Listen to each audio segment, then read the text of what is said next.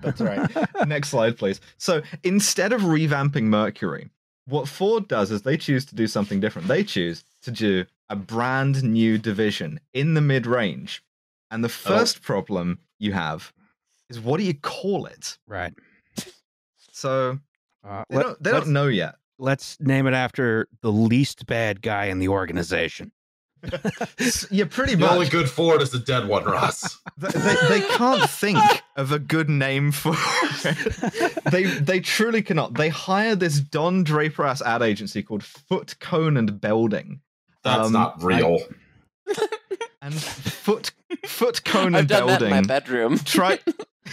Oh my god. Ew. Yeah, Foot, Cone, and Belding. Don Draper is out of the office at that moment, and so they bring them back a list of 6,000 potential names for this division, to which Ford go, we only wanted one. At one point, the ad agency hire guys to stand outside movie theaters trying to listen for words people like saying. That's how desperate they are for inspiration. I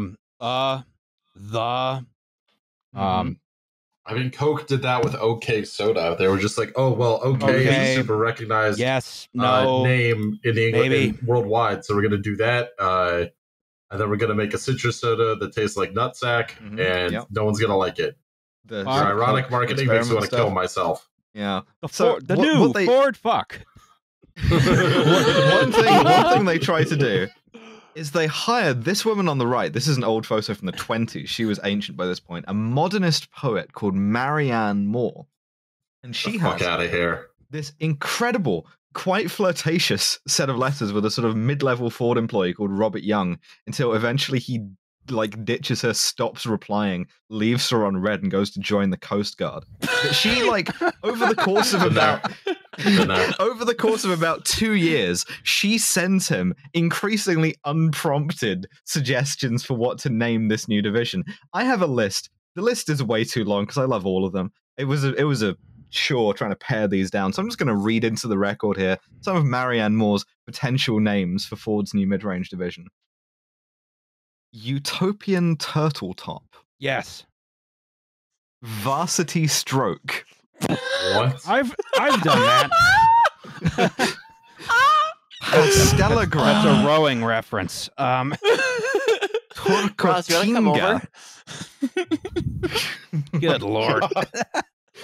Astronaut with an A. Oh, astronaut's kind of sick. Yes. Symmetromatic. Never mind. Hurricane Acceptor.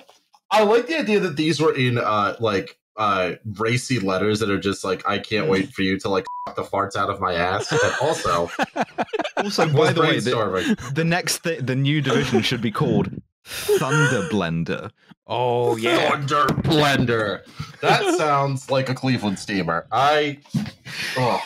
Yeah, giving her this Sunday at the Municipal Arena, the Thunder Blender. You'll pay for the whole seat, but you'll only need the edge. Resilient Bullet, Intelligent Bullet, Intelligent Whale. Those are what they used on Kennedy. in one of her Latin moods, Andante con moto, Magigravure, Turbo Talk. Okay, that one goes hard. Anticipator. That's not bad for a turbo diesel. That actually works. Yes. Aeroterre. The Impeccable. And then my personal favorite, which is why I saved it for last, Mongoose Civique. Yes. Okay.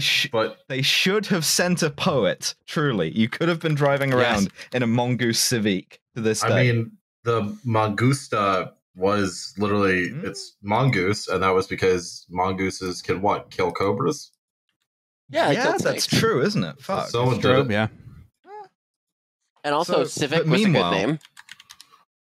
Yeah, as we learned. Di Tommaso, you left us too soon. Should have done Mongoose Civic. Meanwhile, the guys on the left are sitting around getting all of these increasingly weird letters and sort of going and stroking themselves to it. Yes, and panicking. We have ideas, and we don't have to pay for them.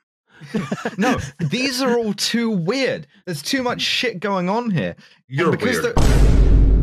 they're all company men, right? Yeah. They all love the Fords. They all love Henry Ford. But like the name Ford is already taken. What's the next best thing? What's the most sycophantic thing you can imagine?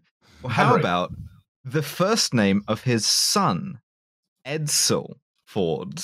Oh, that's unappealing. It's an unpleasant word to say.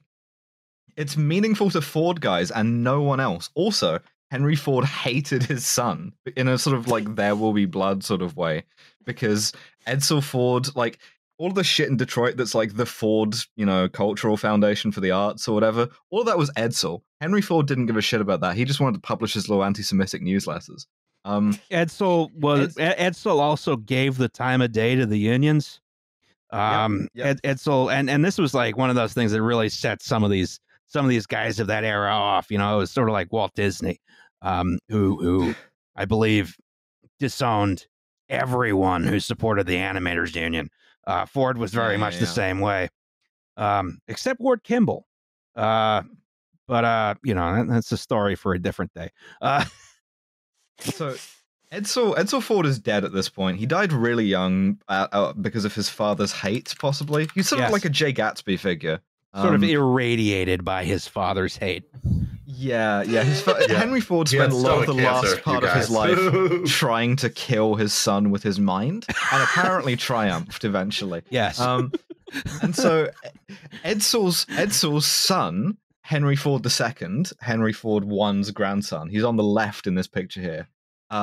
He's on the board. He hates the idea of naming it after his dad. He thinks he's weirded out by it. He thinks his dad would have been weirded out by it, but it doesn't matter. The board of like sort of sycophants outvotes him, and they pick the name Edsel, which, as they admit, it fails somewhat of the resonance, gaiety, and zest we were seeking, but it has a personal dignity and meaning to many of us here.